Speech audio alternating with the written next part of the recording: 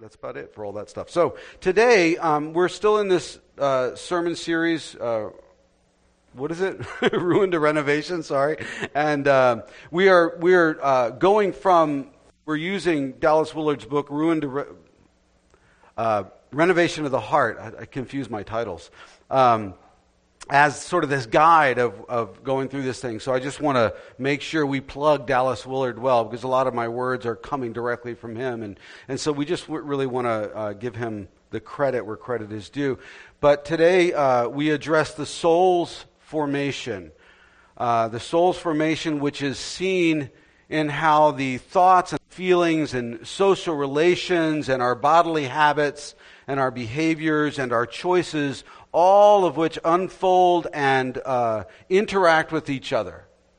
So it reveals sort of our inner soul reveals sort of our overall character of a person, right? And that is our window of the soul. Our character is sort of our window of the soul. In Luke 6:45, Jesus speaks of this window. I think he says, "The good man brings good things out of the stored up in his heart, and the evil man brings evil things out of the evil stored up in his heart. For out of the overflow of his heart, his mouth speaks." So there's just this sense of stuff in you just coming out of you, right? Good or evil, right? Good or evil naturally emanating from souls due to how they've been spiritually formed. And we say people have good character or bad character, and it's not necessarily a judgment on a person, but it is much more of just an observation. Sometimes we see good character and bad character in people. And what's particularly disturbing to me is that somewhere in our worldview shift, I think we had a worldview shift somewhere in the 1960s, 70s, stuff like that, but after that, in the 1990s, bad character became somewhat elevated as good, right? We've kind of changed how we view things. And now we have these conflicted characters in movies and theater and all that kind of stuff, applauded for their violence and their moral liquidity, right? Villains have become our heroes. Morally compromised people have become our heroes. The movie Righteous Kill, which you may or may not have seen, I was bored watching Netflix once, and saw this movie. It's not a great movie. Don't go run out and see it. But Righteous Kill, it's got Robert De Niro and Al Pacino in it. Old heads, right? Where they are two cops who enjoy this long career with one another as partners, and they struggle under this moral contradiction, right? The one, Al Pacino, admires the other, Robert De Niro, as his hero and his mentor because he's such a good, straight-laced cop, right? But when the mentor, De Niro, decides to take justice in his own hands this one time in his career and plant evidence on this guy who had gotten off on a technicality for murder and rape or something like that, his partner takes notice of that.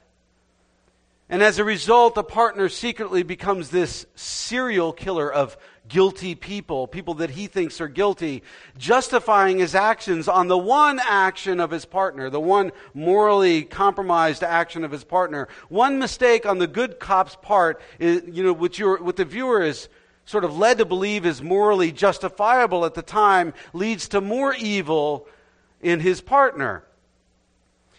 And, you could never imagine right now in a movie morally upright characters going home to a loving wife and family, fighting for truth and justice, without anything wrong with them. Right now, it's always the drunken gumshoe, right? The drunken gumshoe who's gone through a devastating divorce. The story's always the same because he's too addicted to his job.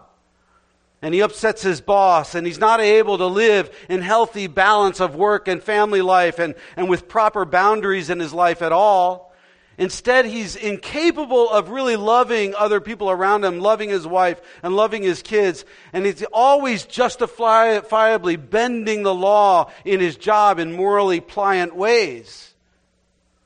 We don't have, that's the character that we live with right now. And in between drunken bouts of rage, he does some wonderful police work, and we hold him up as the model. Right? But character is important. And it's formed over many years to varying degrees in people, right? And we know that many people find themselves in this deep self-conflict at the soul level. We know what it's like to live in self-contradiction. We're not saying we're all perfect. We know what it's like to know what godly character would call us to do in any given situation, but not having the desire to do it and not following through with it. Like our two past sermons in speaking about assault and withdrawal, we don't want to do those things. We don't want to assault people verbally or in other ways. We don't want to withdraw our love from people and all that stuff. But sometimes we find ourselves doing those things and justifying ourselves in the process. You know, we muster willpower to not react to someone in some certain situation, and you know, one small word from them and we attack or we go silent. We do it anyway. And loving action is pawned off for self-justified revenge or avoidance. We're all being spiritually formed, and the question is, to what end? Towards Christ-likeness or not? That's the question. It has been throughout this whole series. And there are extremes out there in the world of good and evil, right? There are those extremes, but there's also all the rest of us who, on this spectrum, living within a state of self-contradiction, having thoughts of good intention, and at times not seeing those things come to fruition, and at other times seeing them come to fruition. Sometimes we live well, sometimes we don't.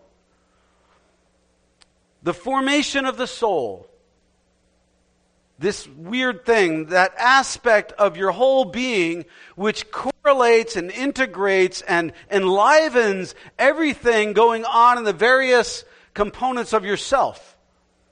It's the life center of who we are, right? What takes that, all that is you and all the external experiences that you have in your life and regulates them overall in this life governance, right? The soul's foundational, right? It is a foundational to who we are. It's almost totally beyond our conscious awareness. You know, you don't think about your soul. You don't wake up in the morning and say, how's my soul doing? Right?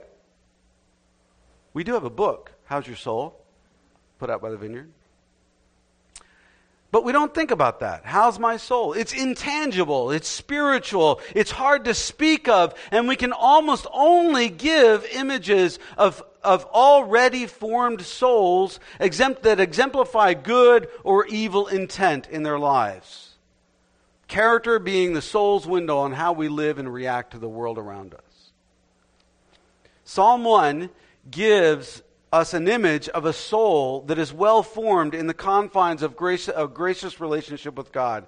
It says, blessed is the man who walks not in the counsel of the ungodly, nor stands in the path of sinners, nor sits in the seat of the scornful, but his delight is in the law of the Lord. And in his law he meditates day and night.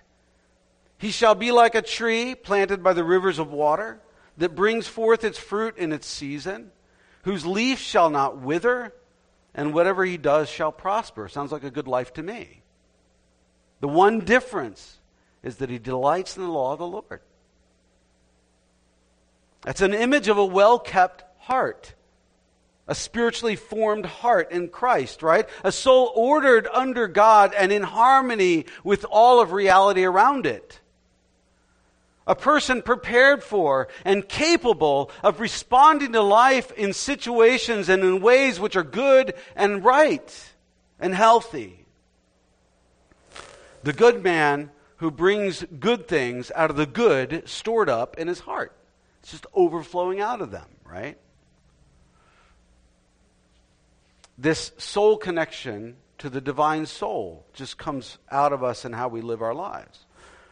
His inclinations have become naturally godly inclinations, right? Not locked in self-conflict or contradiction or compromise, but assured of what's good and life-giving and rejoicing in that. He doesn't struggle to do as Jesus did. It just naturally happens in his life or her life. It naturally comes out of them. Physically healthy people make different choices than unhealthy people. They practice portion control and they seek nutritional value in the foods that they eat, and they're inclined towards activity and they're inclined towards exercise. And it shows in their physical stature, their countenance, and their mental health. Psalm 1 is the image of a person with godly inclinations which have become natural inclinations. It's no longer trying to be good, they just are good. Right? Healthy inclinations which create in them a state of goodness of soul that is reflective of God. A feeding on the nutritional value of God's Word, they're able to react in healthy ways, right? Their soul at peace, even in outward chaos, even when everything else is falling apart. Psalm 1 reminds us of Romans 12, 1 and 2, which has been coming up over and over again and just confronting us all the time throughout this series. Psalm 1, the man is partly defined by what he doesn't do. Right? What he can't do. He doesn't walk in the counsel of the ungodly. He doesn't stand in the seat of scorners or the path of sinners or sit in the seat of the scornful person, right? He doesn't do those things. And the same is true of Romans 12, where that person is called not to conform to the patterns of this world. Not to do those things, not to live in those ways. And these are people who don't determine their course of action by culture or humanistic wisdom, not even by TED Talks, as good as they are. Right? You love TED Talks, don't you, Rob? Rod loves TED Talks. But they don't govern their course of action by this culture, by humanistic endeavor or wisdom and all that kind of stuff. It's not that they don't listen to the things around them. It's not that they're closed off to hearing things or anything like that. Or they engage with the world around them, but they measure all things against the Word of God. That is the final authority. They don't live as if God doesn't exist, making decisions derived solely from human understanding. That's not how they live. They know and they love the standards of God. That is their first and foremost most delight. They know that they have been formed or they've been redeemed by their inability or from their inability to live up to the law of God. They know they can't do that, but they are grateful for the beautiful truth of it, and they feed themselves on it, and they live in obedience to it as best they can. Because it is the beautiful Word of God. It is the beautiful law of God. It is the perfect law of God. Those without this divine sort of directive, even if they have a strong sense of morality in their lives, will always compromise the good that they're called to, like Robert De Niro in Righteous Kill. They'll always be confronted and compromised, since they don't have that foundational strength from a connection to the Father. The good stored up within them just doesn't pour out of them. They don't have the sense of safety in Christ that Colossians 3:3 tells us, that we are hidden, our lives are hidden away with Him, that nothing else can harm us, even when we say no to the evil that goes on around us. They become arrogant, they become judgmental, they become the scornful, constantly defining and redefining right and wrong in order to justify themselves. Scorning all who don't agree with them, just as De Niro did in the movie with his partner when he's walking out to plant the evidence. While the person whose soul's inclined towards Jesus will live in peace, even in chaos. They will live in peace, enjoying Him in satisfying relationship under the safety of God's grace, living in obedience to the healthy standard of God's law. They know right and wrong from the Scriptures, letting God define sin and goodness for them, no one else, and especially not an increasingly godless culture around them.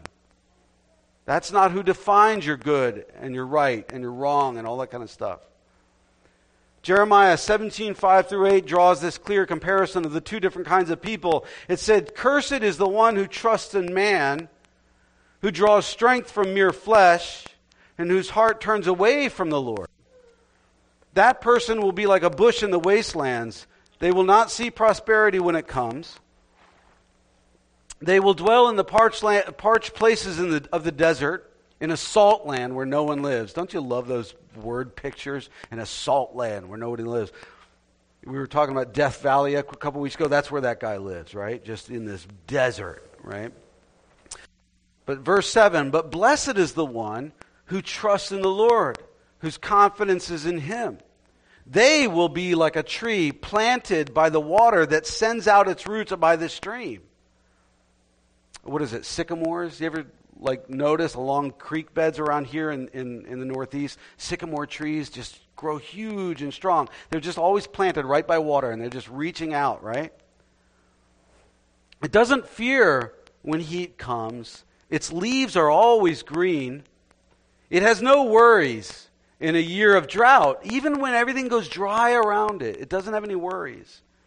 And it never fails to bear fruit. Trees don't to bear fruit, right? That's not what they do. They just bear fruit because they're soaking it all up, all the nutrients and everything else. Like a tree planted by a river, sending down roots and drawing nourishment and water up through its roots. No matter what the weather conditions are on the surface of the ground, they are vibrantly alive and they are always fruitful.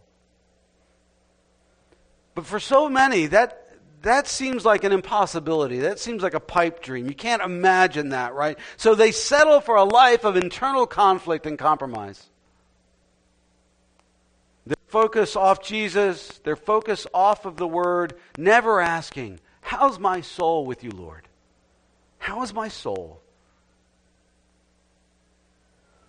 And internally and sometimes externally, for that person, it's chaos and confusion, depending on how well you hide it.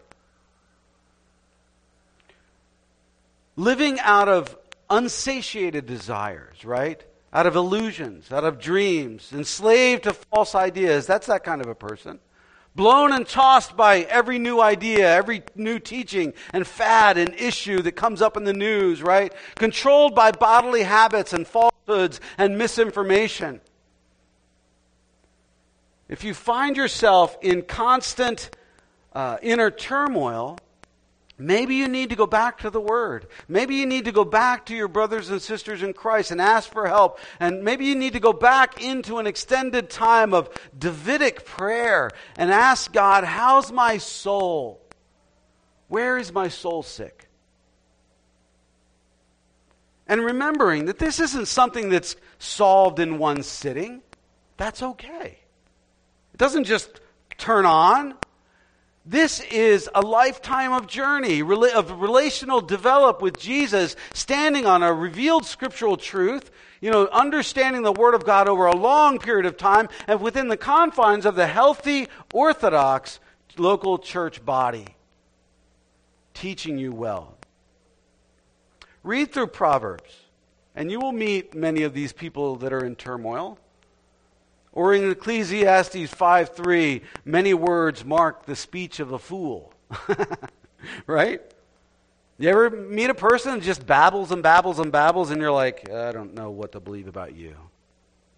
And you just walk away confused. You take on their confusion because there's something going on there that's not of God. And when confronted with what the fool needs to get right or to get whole or be made whole or calm down and start to make better decisions and all that stuff, they make excuses. Proverbs 1:7, "The fear of the Lord is the beginning of knowledge, but fools despise wisdom and despise instruction." So true. And we're all foolish at different times, aren't we?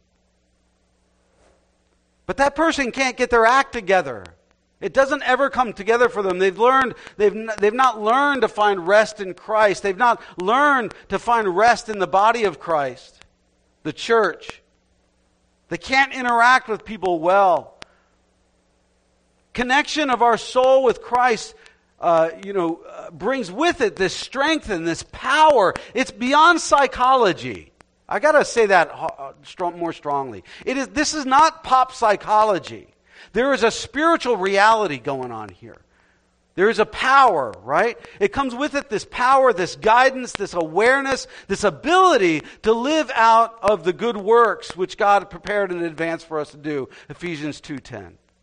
The fruit that just naturally produces in our life as a result of being in Christ. See, we can't suppress the soul forever, right? We can't just keep it buried. We can't just keep feeding it garbage. The very fundamental aspects of life are soul functions. Art and sleep and sex and ritual and family and parenting and community and health and meaningful work. Those are all soul functions. And these things suffer when the soul is sick. Suffers, right? And that's why your spiritual formation affects and infects everyone else around you. You think it doesn't do anything to other people around you, but it does. One of our greatest societal problems right now is this meaninglessness and this hopelessness that is perpetuated in Western culture, maybe even in the whole world. One of our, you feel it. Everybody feels it. Consider how many suicides we've witnessed just by famous people in the last few years. Think about the messages that we hear of meaninglessness in theater and art and music and all that stuff. Think of the meaningless acts of disregarding people's well-being, from school shootings to separations of families to sex trafficking or what have you, or simply the broken relationships within your own household. Meaninglessness pervades as the grander purpose of Christ is sort of wiped off the cultural chalkboard of life. We don't have any standing anymore. And as a result, we can only put Band-Aids on the externals. Nothing really works. It's a societal soul problem. It's way down deep. Spiritual formation of the believer, good, strong spiritual formation of the believer, and evangelism of the non-believer are the only true answers to our social ills. Your kingdom, Jesus said it, by the way. He said, your kingdom come now. Your will be done now. Where? On earth as it is in heaven. That's what he was saying. And you might say, well, that's too simplistic of an answer, Pastor. Well, the answer may be simple, but it's not simplistic, and it's definitely not easy. Almost any and every solution in life is the simple one, but they are not always easy to carry out. To have a soul so rooted, so deeply in Christ, and at peace with Him, to effectively communicate that in word and deed, and this naturally coming out of you to others, is far from easy. That's a lot of deep, powerful work in your life with the Lord. That's a lot of dying to self. But it is the one light of peace, light of all the others. That's being a change agent in the world. See, meaning is one of the greatest soul needs, maybe the most basic soul need that we have. We all need meaning. When meaning's present, almost anything can be endured. Any chaos, any craziness, death can be endured. When it's not, we're left with only boredom and only despair. The insatiable desire to fill the void with fleeting pleasures and fleeting trinkets we buy on the shelves. There's no true internal drive in us without true meaning, deep meaning. And the book of Ecclesiastes, if you've ever read it, reveals that there's no true meaning found in anything under the sun except for the ultimate pursuit of your relationship with God. That's the only place that we can find true meaning. A dead religion is one which has lost that connection to Jesus, has disregarded his word, and has allowed humanistic wisdom to define what it is. And it goes off in all these offshoots, which always ends in despair. Always, always, always. It never works in the long run. Despair as we seek success in ministry, ignoring the deeper problem of the human sinful condition. Our deep, powerful soul need for Jesus. And therefore, when people sin or when they take advantage of us or they constantly undermine themselves with making bad decisions due to the lack of spiritual power that they have, it doesn't fit our construct. The deeper issue is humanity's soul connection with Christ. Evangelism, including the repentance of sin, coming under the lordship of Christ, communicated in true love, has to always go hand in hand with our physical ministry towards people. Then and only then can we withstand the knocks and the disappointments and stay the course of ministry in this world. Because we have deeper meaning than just handouts or a job or anything like that. Where divine meaning is lacking, performance becomes king. And we see this oh so well in American society. We see this in all aspects of life, but maybe none more so than in sports. Some of you are sports fanatics, and you're going to get mad at me right now. Get mad. But think about it. Sports create in us this illusion of meaning. We worship at its altar. We really do. And it creates in us this fleeting, small, almost magical moment of what we think is meaningful, but it is really so shallow that as soon as our team loses a game or loses the championship, we tear our city apart, and sometimes we do that when they win. How crazy is that? We destroy everything, right? But this is also seen in art and politics and even religion. When we put pastors and leaders on pedestals as long as they deliver the goods, but when they fail, we disregard them like old sneakers, not realizing that we have been complicit in creating our monsters. Fanaticism in any area is the result of inherently meaningless lives becoming obsessed with performance and trying to bring all of our existence into that thing. You're going to go home and throw out your Eagles cap now, right?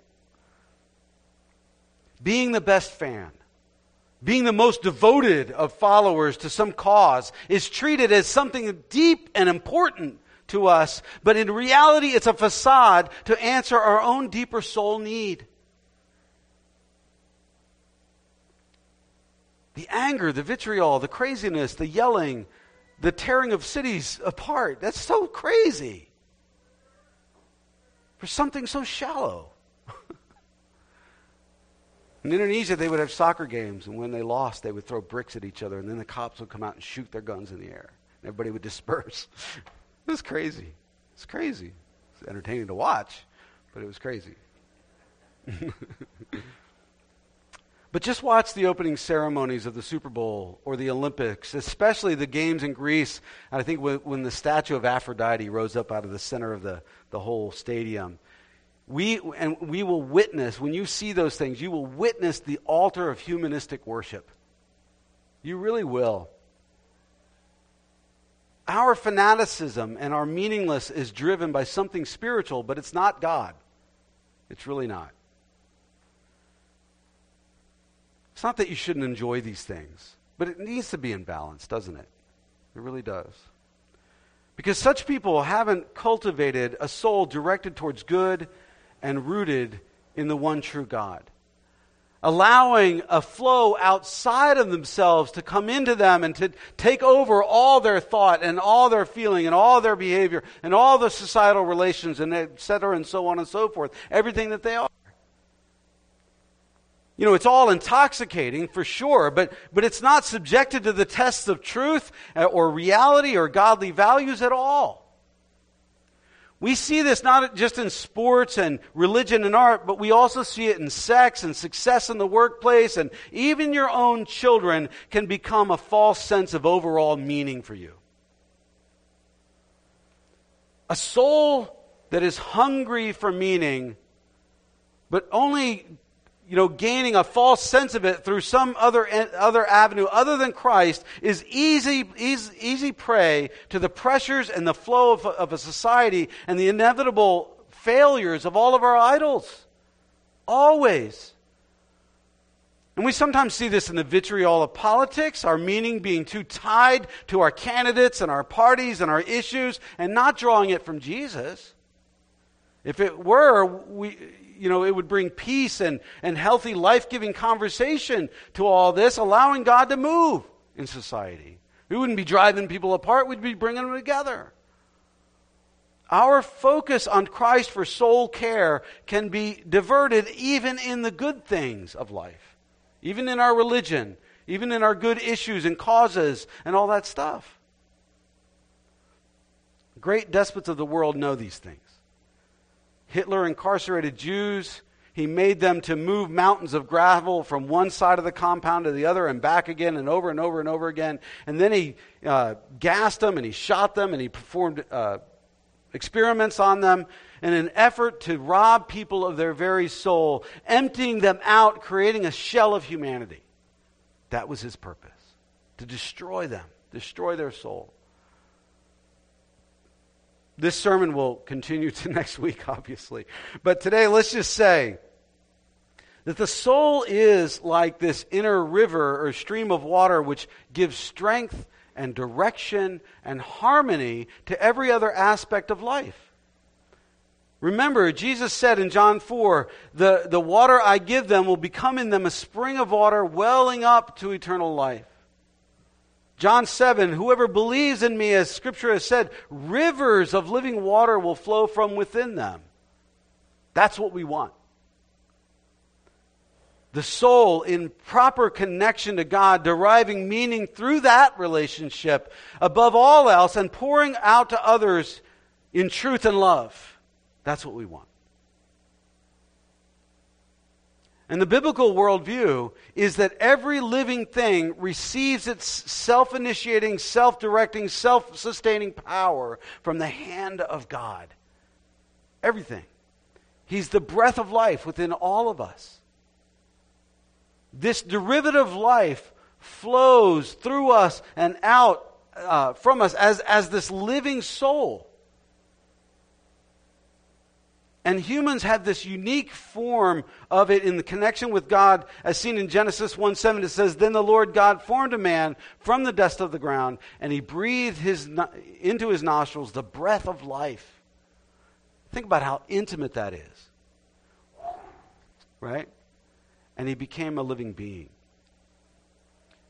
God's soul is that which is the deepest and most fundamental level of his being. And about the person of Jesus, the Father said, "Behold, my servant whom I have chosen, my beloved, in whom my soul is well pleased." My soul is well pleased, right? The very core of my being, I'm well pleased. And likewise, our soul is deeply connected to our Creator, who breathed life into us and sustains us even now. If that breath was taken away, we'd all fall down like little puppets. And Jesus, in his human nature, is the ultimate essence of the person whose soul is right with the Father, and whose example is to be followed in life. The one perfect human being, the one sinless soul. Not that we can be perfect in that emulation, but resting on the fact that he was perfect, and in his obedience to the perfect law of God as it concerned his human nature, he was still crucified for our sin. He was the payment. And that should give us this gratitude that we can walk this out under the blessing of his grace. Our lives truly hidden with Christ in God, we are okay due to Jesus. We are okay. even when we don't do it well. Job 12:10, in speaking of God, tells us, in whose hand is the soul of every living thing and the breath of all mankind. God is in charge, right? John 5, referring to the Father and himself, Jesus stated, for as the Father has life in himself, so he has granted the Son also to have life in himself.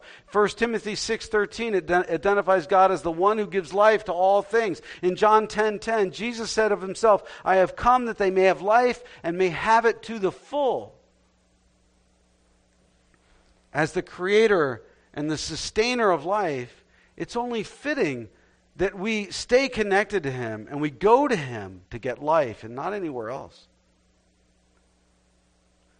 So when we're speaking of the human soul, we're talking about something that is very profound, something which should always be connected to the one true God. No facsimile thereof, right? So when Jesus says in Matthew 16, whoever wants to be my disciple must deny themselves and take up their cross and follow me. For whoever wants to save their life will lose it, but whoever loses their life for me will find it.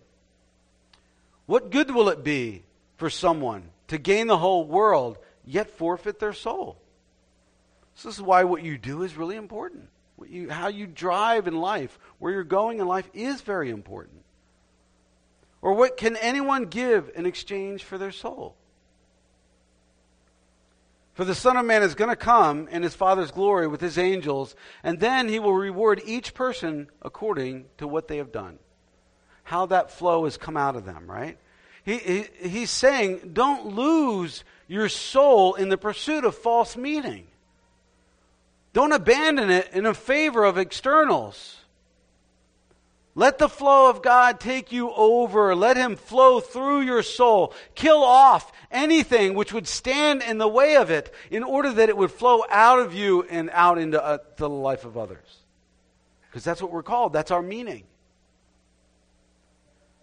Don't reflect in the negative what 1 Peter 2:11 says. Dear friends, I urge you, as foreigners and exiles, to abstain from sinful desires which wage war against your soul. We are foreigners and exiles only in the sense that we've given over the very flow of our lives to its Creator once more. We've allowed him to have it back. No longer do we conform to the patterns of this world as Christians, but we are being transformed by the renewing of our minds. We no longer go with the flow of an increasingly godless society. Our flow is congruent with Jesus and where he tells us we're going.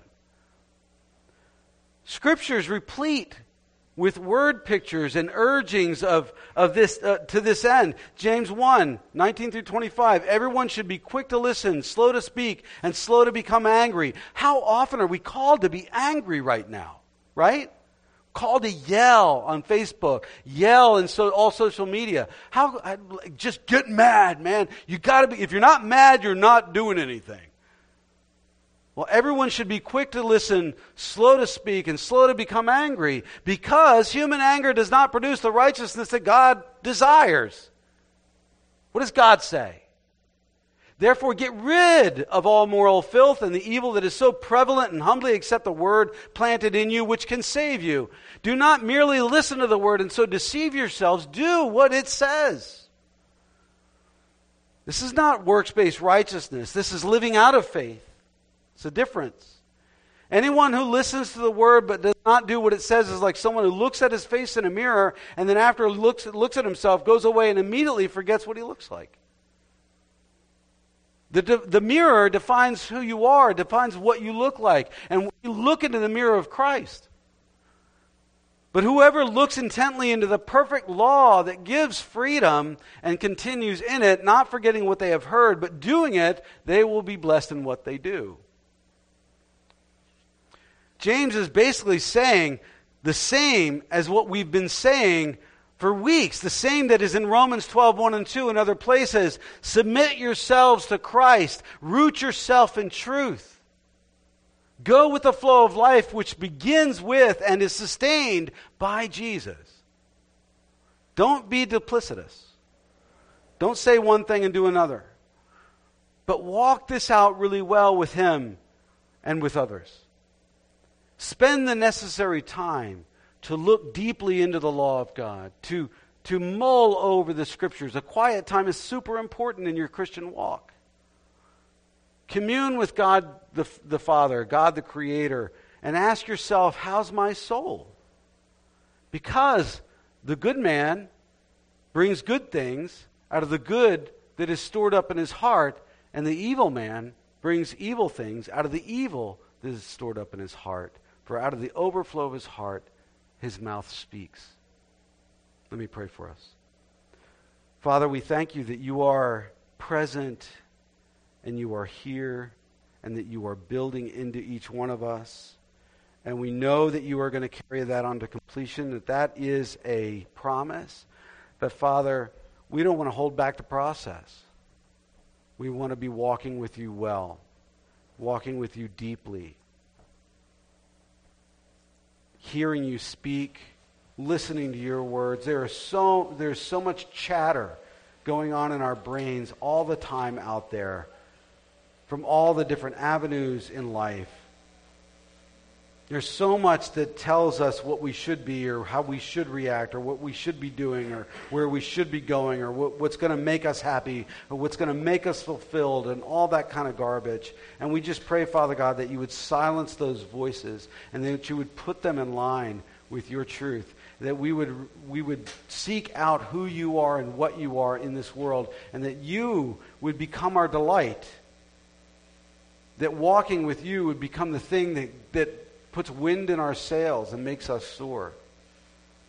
We thank you for that. And in Christ's name we pray. Amen.